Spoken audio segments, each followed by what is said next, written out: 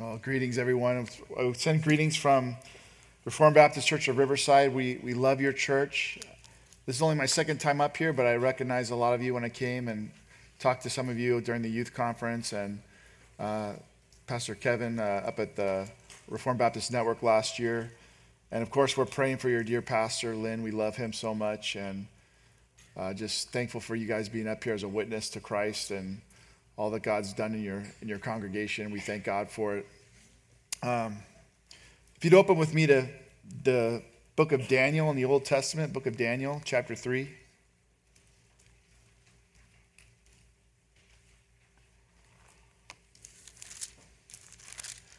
Daniel chapter 3.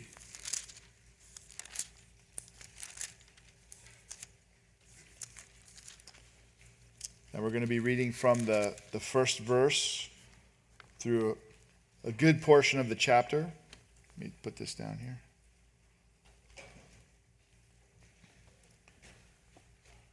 Daniel chapter 3, starting in verse 1. Nebuchadnezzar the king made an image of gold, whose height was 60 cubits and its width 6 cubits. He set it up in the plain of Dura, in the province of Babylon.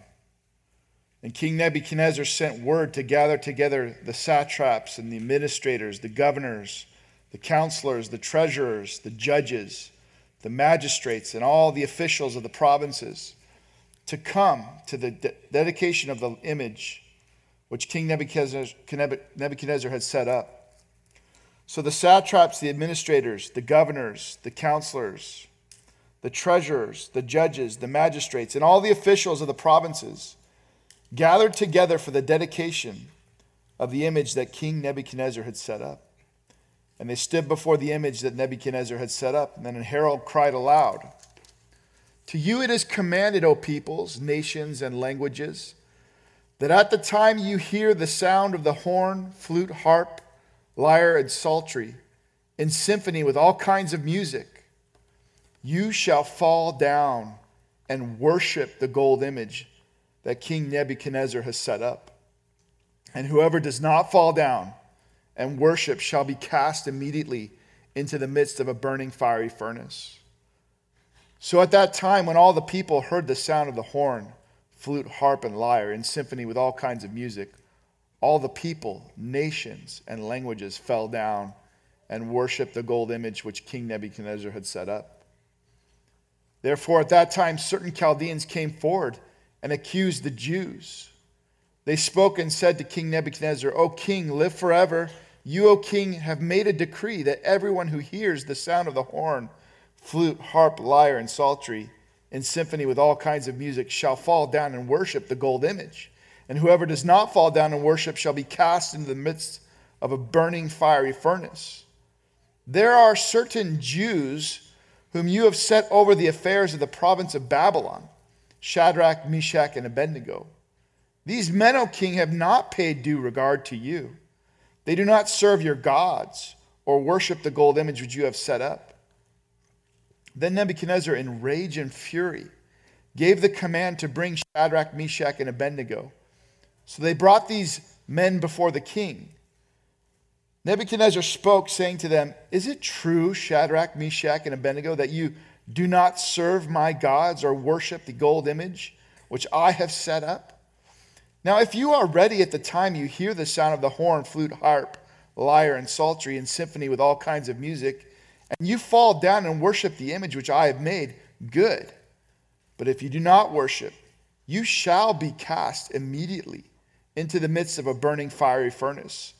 And who is the God who will deliver you from my hands?" Shadrach, Meshach, and Abednego answered and said to the king, "O Nebuchadnezzar, we have no need to answer you in this matter. If that is the case, our God, whom we serve, is able to deliver us from the burning fiery furnace, and he will deliver us from your hand, O king.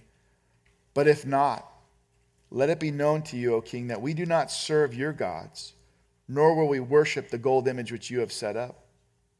Then Nebuchadnezzar was full of fury, and the expression on his face changed toward Shadrach, Meshach, and Abednego. He spoke and commanded that they heat the furnace 7 times more than it was usually heated.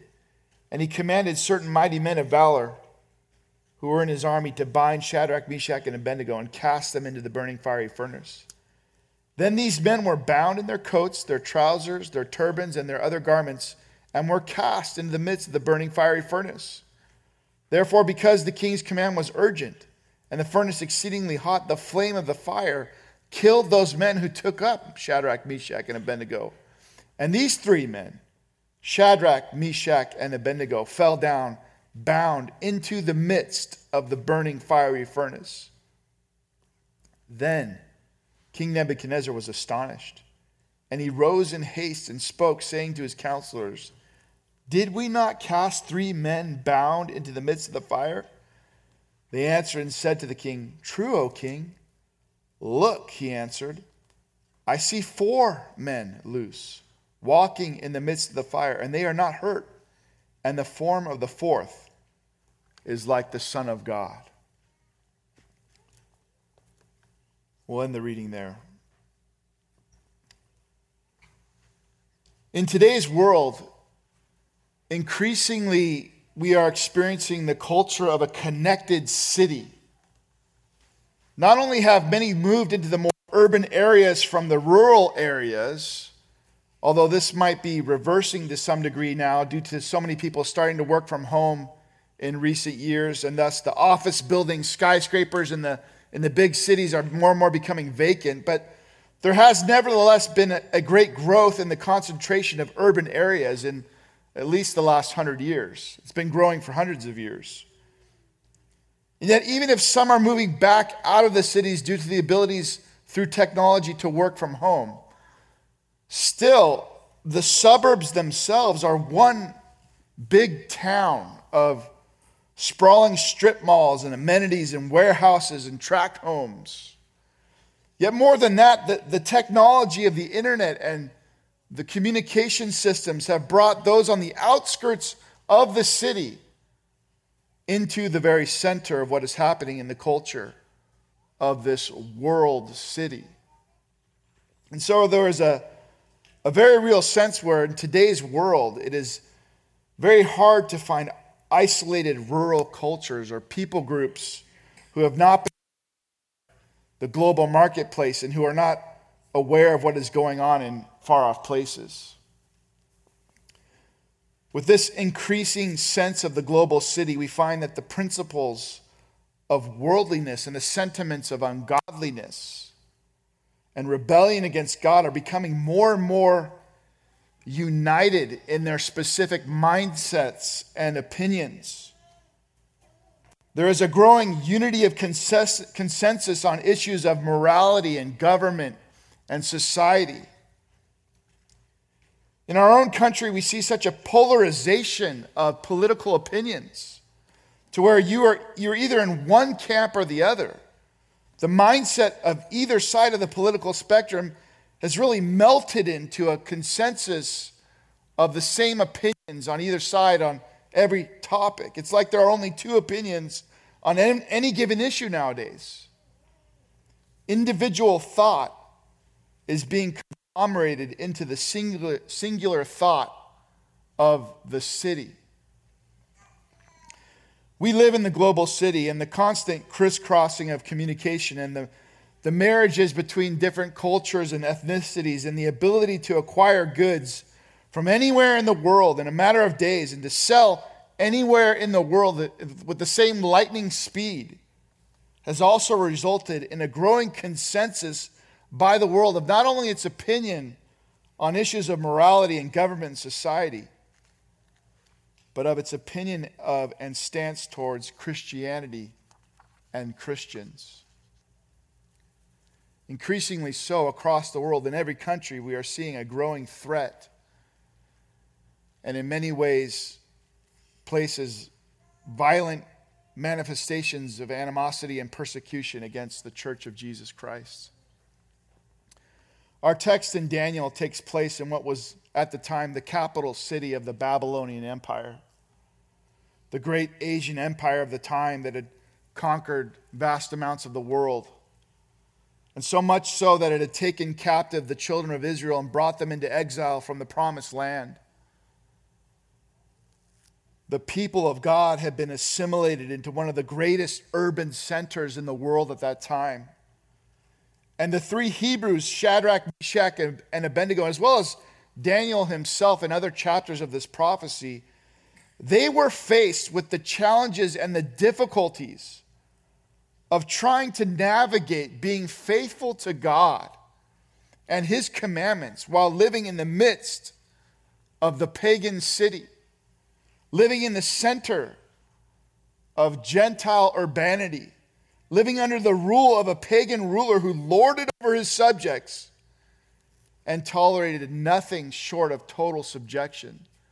They had to navigate this as the people of God in the midst of a pagan culture. The context of Daniel chapter 3, in other words, brothers and sisters, is a direct parallel and application for us today living as faithful Christians in the midst of the world city. And increasingly experiencing, as we are, the threats of and persecution of world leaders, of politicians, of rulers and authorities who seek total subjection to their agendas and their policies. Just as Shadrach, Meshach, and Abednego's faith and fear of the one true God ran them smack up against the desires and the agendas of the pagan city and the pagan rulers, so today, Christians all across the world, and us as Christians in America, are facing the reality that to follow Christ, to follow our Master, means we will run straight across the grain of this world's values and agendas. This morning we find that Daniel chapter 3, an ancient prophetic word and a story about actual historical happenings of thousands of years ago. We find that it is the word of the Lord for us today. It has direct bearing on our current context and history.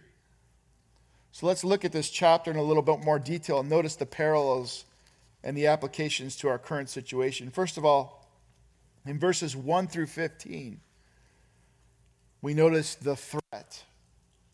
The threat. Nebuchadnezzar has set up this golden image that he requires everyone to bow down to when the music plays. The threat is, if you don't conform to his agenda and bow down to this idol and worship it, you will be thrown into the fiery furnace and face pain and suffering unimaginable. Of course, the young Hebrew men, Shadrach, Meshach, and Abednego, that's the names the Babylonians gave them. Their actual Hebrew names were Hananiah, Mishael, and Azariah. These young Hebrew men refused to bow down or to worship anything but the one true and living God of Israel.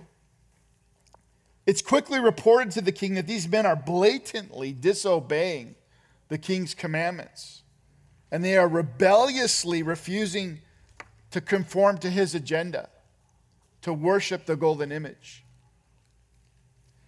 Nebuchadnezzar, in his reasonable benevolence, gives them an ultimatum. He gives them another chance to do what he has commanded and bow down to the image when the music plays, or else he will have them thrown into this fiery furnace. And Shadrach, Meshach, and Abednego had previously been appointed as rulers over the affairs of Babylon. They were high in government. They were high in the king's service. They had been servants of the king in the kingdom of Babylon. They had sought the prosperity of the city with others. And the New Testament itself contains a great theme of God's people being in the world, but not. We are called to submit to the governing authorities, to pray for our rulers. We are called to live a quiet and peaceable life, living productive lives, working as unto the Lord in our secular employments, contributing to the city and seeking its prosperity and its welfare with our resources, with our labors. Christians are not called upon in the teachings of Jesus and the apostles to separate themselves into an insulated cult or a monkish retreat from the affairs of the city. We are to be hard workers, productive members of society. We are to contribute to the well-being of our neighbors around us. Indeed, we benefit greatly from the city ourselves with all its amenities and securities and health care. We participate in the great marketplace and derive our sustenance from its goods and its services. Listen to the Apostle Paul expound some of these ideas in the New Testament, contributing to the welfare of our neighbors in the city in Romans chapter 12 and Romans chapter 13. Starting in Romans chapter 12, verse 17, we read this. These are some of the principles as we're to conduct ourselves in the city amongst our neighbors. Repay no one for evil. Have regard for good things in the sight of all men.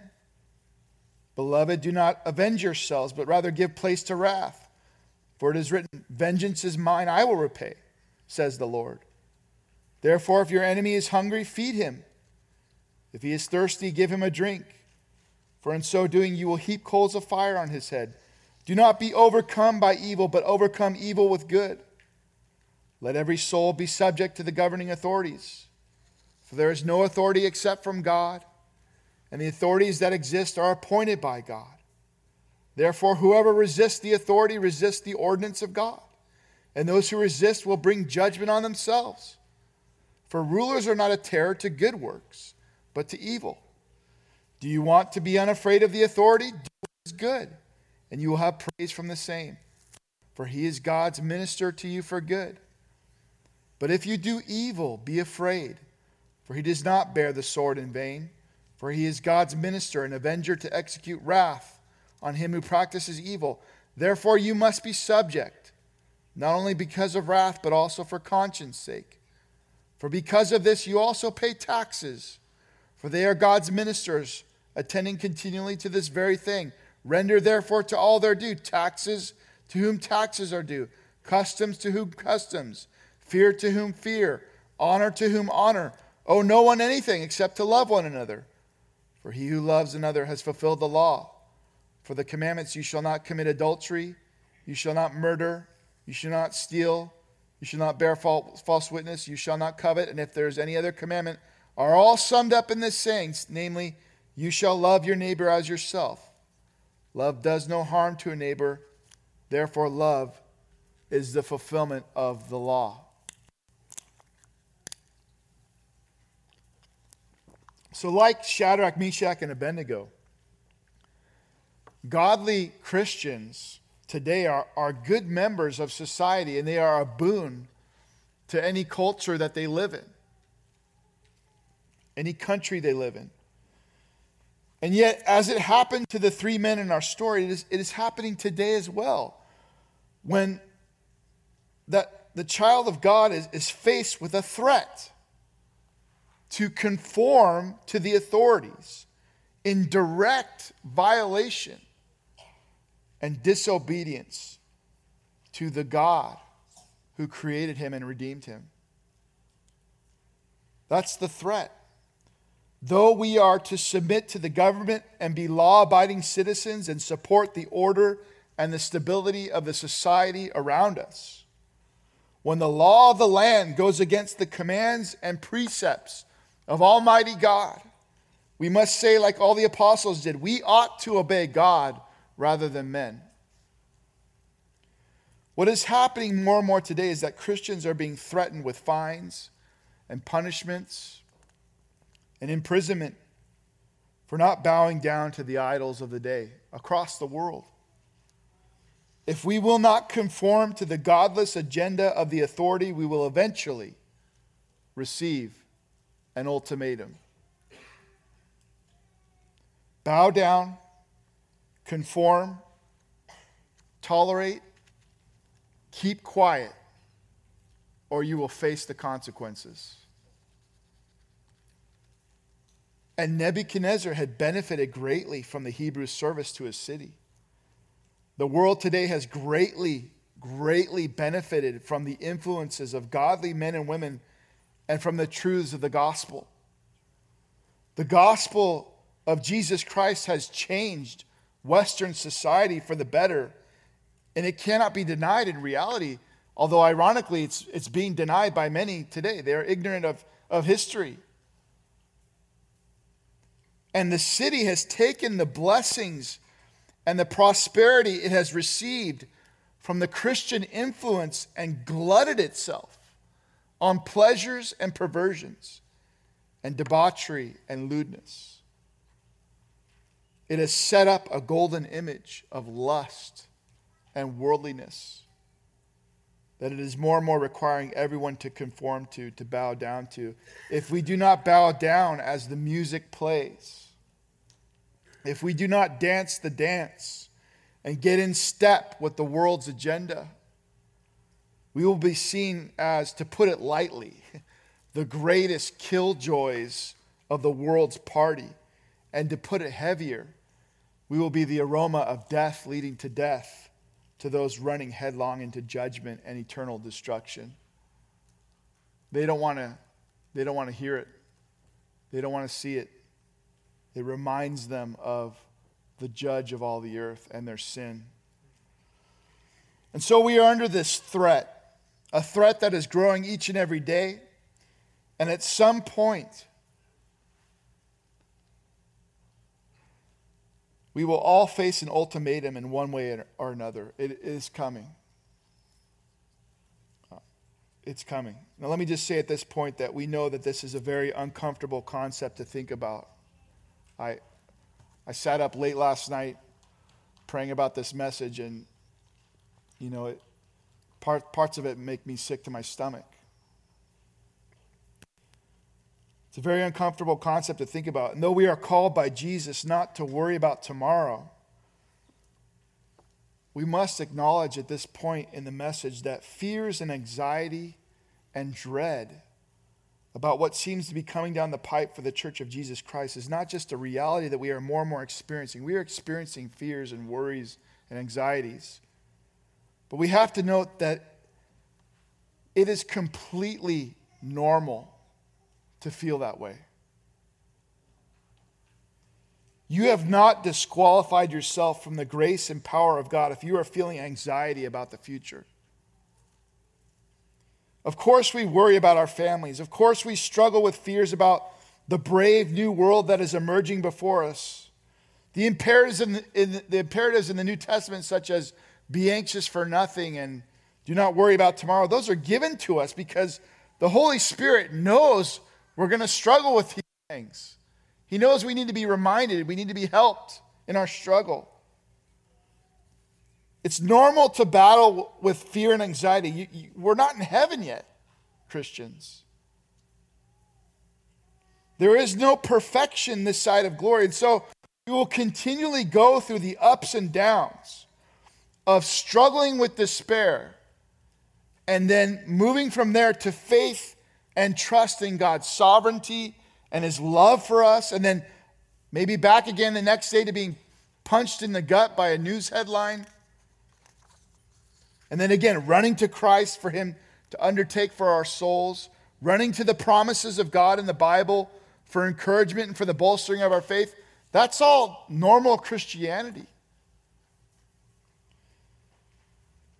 If you've really analyzed the threat that is growing upon the Church of Jesus Christ with any kind of intelligence, looking at the world scene, you will surely encounter a battle with worry and anxiety. Completely normal. Paul himself said in 2 Corinthians chapter 1, we despaired even of life. It's Paul the apostle at the height of his apostolic powers, wanted to die. But with the threat we see around us, our second point is that we must resolve to face the music. Resolve to face the music. This is what Shadrach, Meshach, and Abednego did. Look at verses 16 through 18, which read as follows. Shadrach, Meshach, and Abednego answered and said to the king, O Nebuchadnezzar, we have no need to answer you in this manner. If this is the case, our God whom we serve is able to deliver us from the burning fiery furnace and he will deliver us from your hand, O king. But if not, let it be known to you, O king, that we do not serve your gods, nor will we worship the gold image which you have set up. These Hebrew men resolved to not bow down and to face the consequences of their rebellion against the king and the ways of the city. Notice, though, that they resolved to do so with the understanding, that they weren't naive about this, that God could very well not deliver them from the suffering of the furnace. They were resolved to go through whatever they must in order to glorify their Savior. Now, this is no doubt, seems to be as if these men had Herculean faith. They were spiritual giants. How can you and I resolve to face the consequences that the city might eventually throw at us? How can you and I do that? We no doubt can easily imagine the worst case scenarios and quake in our boots. How can you and I, pampered Americans that we are, how can we face the consequences of following Jesus Christ in the dark and evil day of persecution? Well, my friends, we can't. There's no way that you and I can do this in and of ourselves. But if you are a Christian here this morning, you have surely tasted of the supernatural in your life. You have known what it is to have your heart completely changed from the inside out.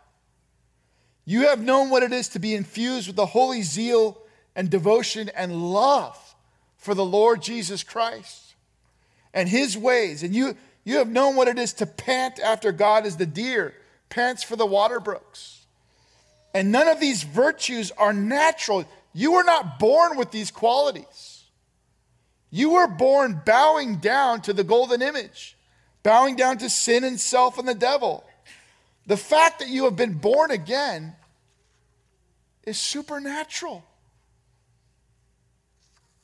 You didn't repent and put your faith in Christ out of your own resources or by mustering up the resolve and the strength to do that. You didn't just figure out you needed to be a Christian one day. You thought you were smarter than your neighbor. I don't want to go to hell. And what we want to point out this morning is that the same Spirit of God that abided on Shadrach, Meshach, and Abednego abides in each of us who are Christians here this morning. Supernatural grace is available to each and every Christian, no matter how weak their faith might be.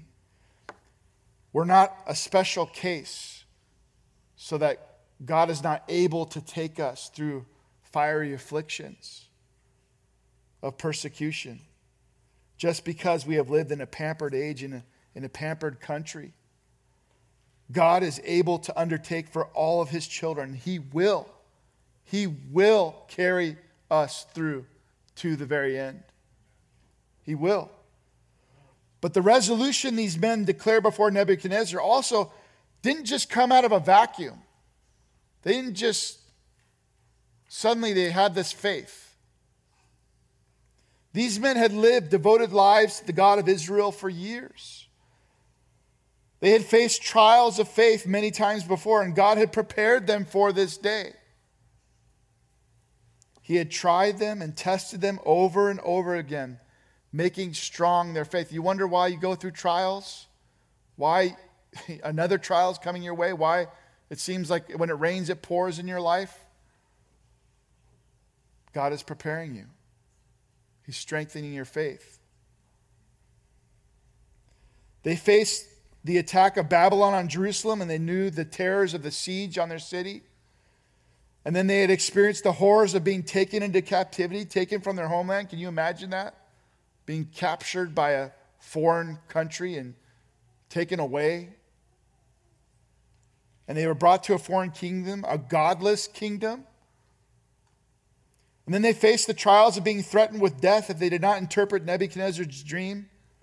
In other words, they had been tested over and over again. And they were not new to trials of faith. They walked with God in the days of plenty as well as in the days of adversity. And dear Christian, in order to have the resolve to stand for Christ in the evil day, we must seek to walk with God in the day of small things as well.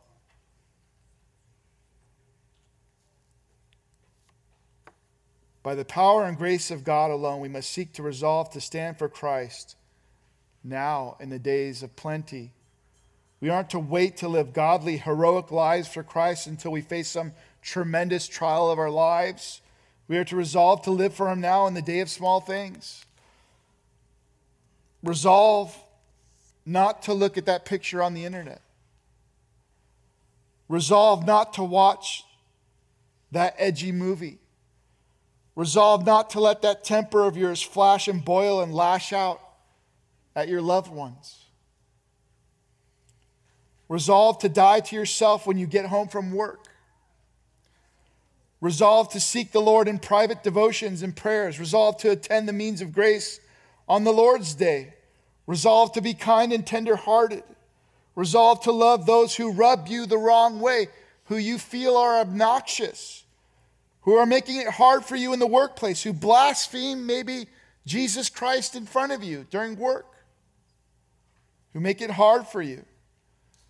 Whatever you do, do all to the glory of God in the day of small things, so that when the evil day arrives, and it does look like it's coming. Brothers and sisters, when the evil day arrives, you will be experienced about discerning between good and evil. You will have grown in knowledge and all discernment, and you will be able to recognize what it is you need to do, what you need to say, what you need to deny when the evil day comes and the ultimatums are thrown down before you. Resolve to face the music now, my friends, and we will not be charmed by its soothing promises of escape from suffering on that day. And I'm preaching to myself, believe me. But thirdly, our last point is that though we are put into the fires, we must have faith in the fire. For Christ is in the fire with us. Faith in the fire. Verses 23 and 25. And these three men, Shadrach, Meshach, and Abednego, fell down into the midst of the fiery furnace. Then King Nebuchadnezzar was astonished, and he rose in haste and spoke, saying to his counselors, "Did we not cast three men into the midst of the fire?" They answered and said to the king, "True, O king." "Look," he said, I see four men loosed, walking in the midst of the fire, and they are not hurt. They are not hurt. And the fourth is like the Son of God. Jesus Christ, Son of God, is the only one who can cause us to endure fires of affliction or persecution in this life. He's the only one. The Hebrew men experienced the Son of God maintaining their bodies and souls in the midst of these fires. Their faith was in God, and He met them. He met them in their time of need. God gave them the grace they needed when they needed it. Christ did not abandon His loved ones in their time of affliction. Though they were not delivered from the fire, they were delivered from its effects only because the Son of God walked with them in the midst of these fires. And we're not promised to escape the threats and ultimatums that are coming down the line. We're not promised that a great revival will come in time to see each of us spared from suffering or hardships. We're not promised those things, but we're promised that if we trust in the Lord Jesus Christ, He will never leave us. He'll never forsake us. And those of us who are believers today, our lives are hidden in Christ. We are seated with Him in heavenly places. We cannot be separated from the love of God which is in Christ Jesus. You cannot be separated. Amen. Now, do we live like that is true? Act like that is true? Speak like that is true? Is this the aim of our life? All our desires ultimately being bent upon knowing Christ. We just saying that. Knowing you, Jesus. Sitting at his feet. Washing his feet with tears of repentance and thanksgiving. Leaning on his loving breast. Longing to sup with him. To be with him in the quiet place and in the assembly of God's people. To feed upon him as the very bread of life as we hear the word of God preached. To pray in his presence as we are communing with the very living God who so loved us that he gave his life for us in the tortures of the cross. He became sin who knew no sin that we might become his righteousness. Do we live our lives loving the Lord Jesus Christ? Rejoicing in the Lord always. Now, the Bible says rejoice in the Lord always. That doesn't mean you're happy all the time. It means that you have a deep-seated love for Christ and you're seeking to enjoy him always, seeking to love him, to know him, even in the dark valleys of affliction and the perplexities he brings us through. We cannot hope to endure as Christians in the midst of a wicked and perverse generation unless we are walking with the Son of God. If we walk with him now, we will continue to walk with him in the fires, for he holds us in his hands. He sustains us. His Spirit indwells us. His grace is available. He died for his elect. He made effectual his promises to us. If we have faith in Christ now, we will have faith in the fire, for he will preserve us. He will. He will sustain us. If we abide in him, we will bear much fruit. The same kind of fruit that these seemingly spiritual giants, Shadrach, Meshach, and Abednego, had. Why are they there for us in Scripture? So we can say there's no way I could ever even be like them? Paul the apostle said he's a pattern for us who would believe after him.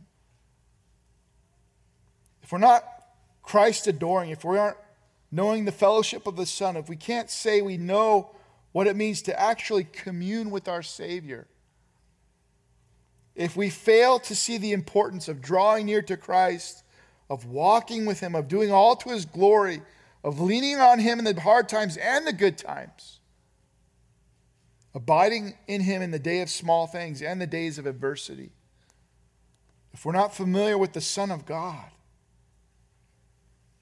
what will we do when God sends strong delusion to the world? And whatever your views are on the Antichrist and whether or not these things come just prior to the Lord's return or not, though we'll never know what the day or the hour of the return of Christ is, we can neither know the timing exactly or the duration of this strong delusion God promises to send those who do not receive the love of the truth.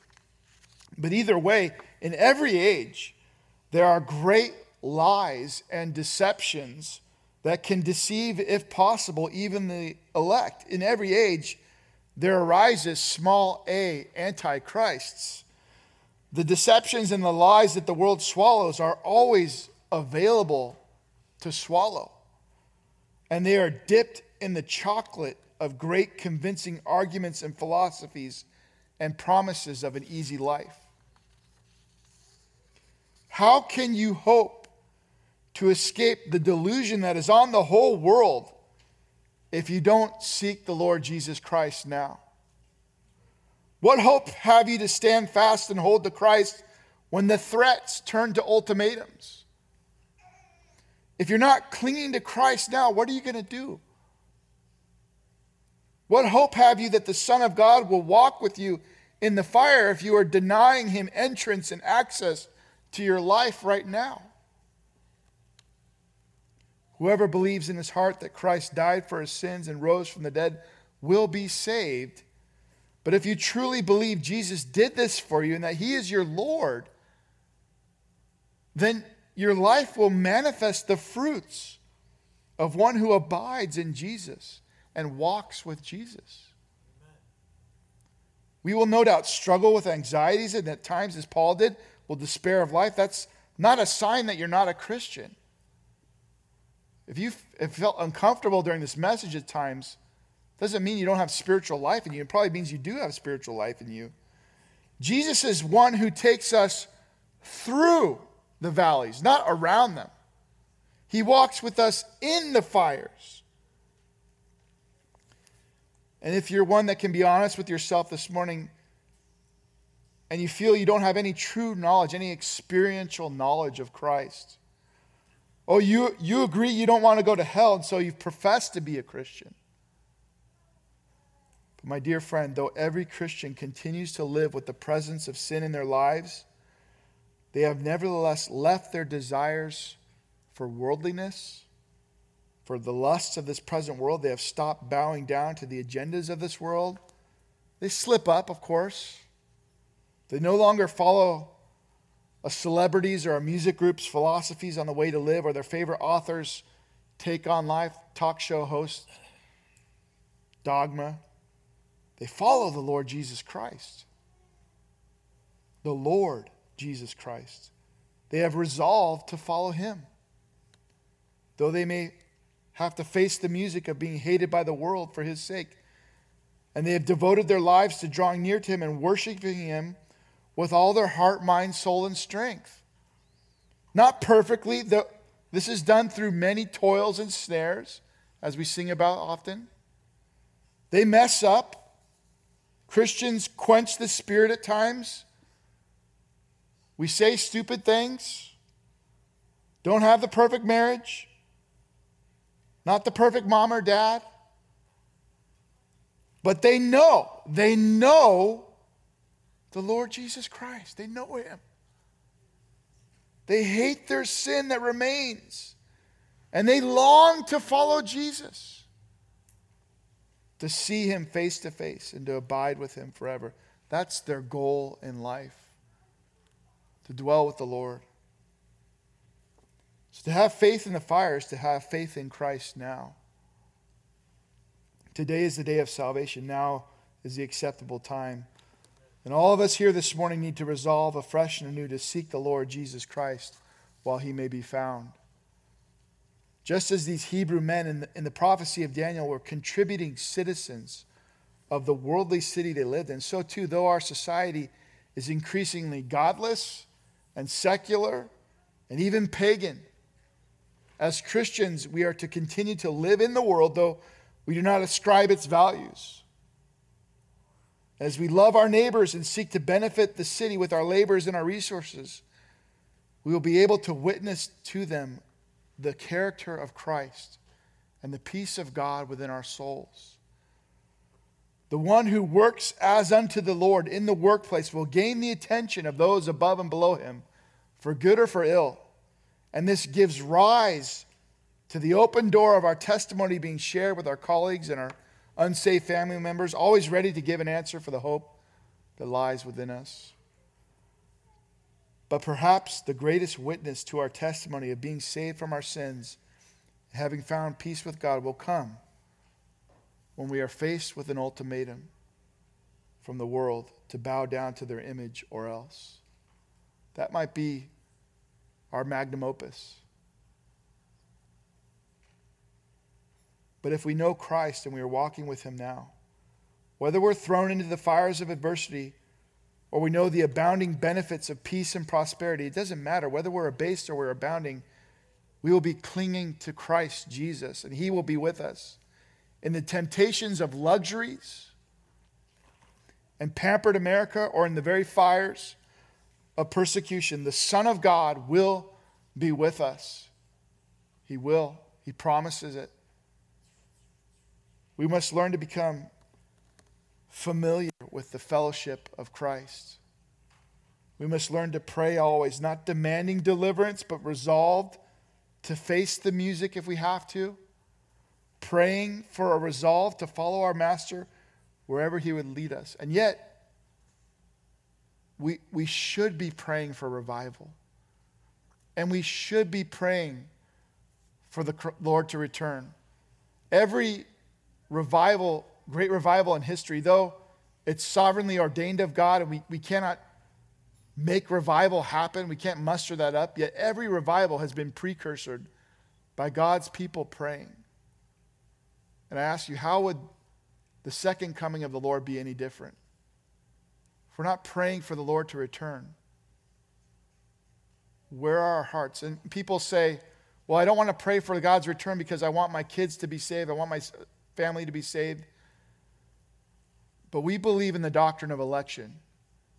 And all God's elect will be saved before he comes. So you pray all you want for the Lord to return. If your children are elect, they will be saved before God comes.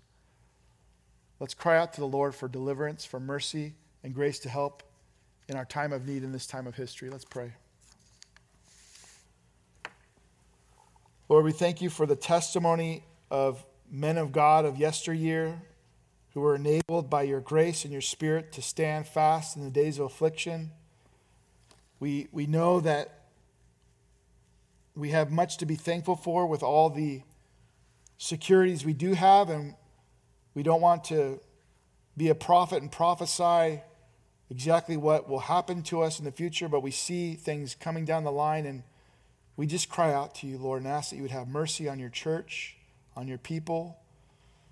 And we pray that you would come again, not just so that we can escape, but so that your kingdom could come and that we would be able to enjoy sinless reality and to be able to lean upon your breast for all eternity, never to be separated from your presence again. We long for that day, Lord. We know it's coming. We know that one way or another we will see you soon, because either we're going to die or you're going to come again. And that's all within the next 100 years for all of us.